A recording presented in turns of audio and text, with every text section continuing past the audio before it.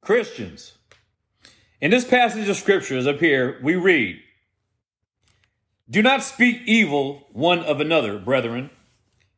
He that speaks evil of his brother and judges his brother speaks evil of the law and judges the law. But if you judge the law, then you are not a doer of the law, but a judge."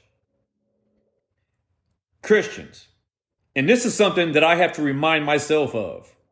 And this is something that has been laid on my heart, particularly because it is so hard to resist lashing back at other Christians who come on here and say things like, "You're a liar, you're a false prophet, you're evil, you're this and that and the other." I have to temper that language. But not just the language, but the attitude. All of us believers, we have to stop speaking evil to one another and recognizing that we are iron sharpening iron instead of seeing ourselves as enemies. Christians, even on TikTok or any other social media platform, and especially in person, we should not speak evil one of another. Even if we feel that way about somebody, we should stop speaking evil about other Christians, for sure. Because it says that whoever does so speaks against the law of God, and we make ourselves to be judges of the law and not doers.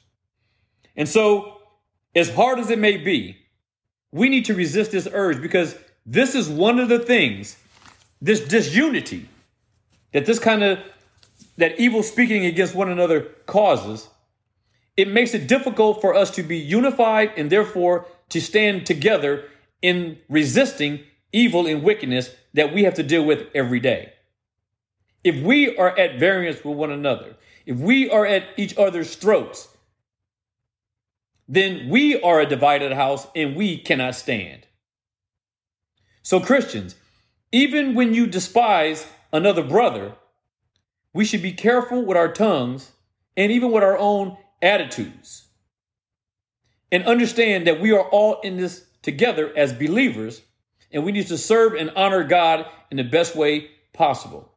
And we have to start by no longer attacking each other, but trying to learn from each other what we can, even if we have to discard things that we don't necessarily agree with. But we have to maintain unity amongst the brethren. Try to resist all those, even on here, who speak against you. Don't retaliate. Humble yourself. I need to do the same thing.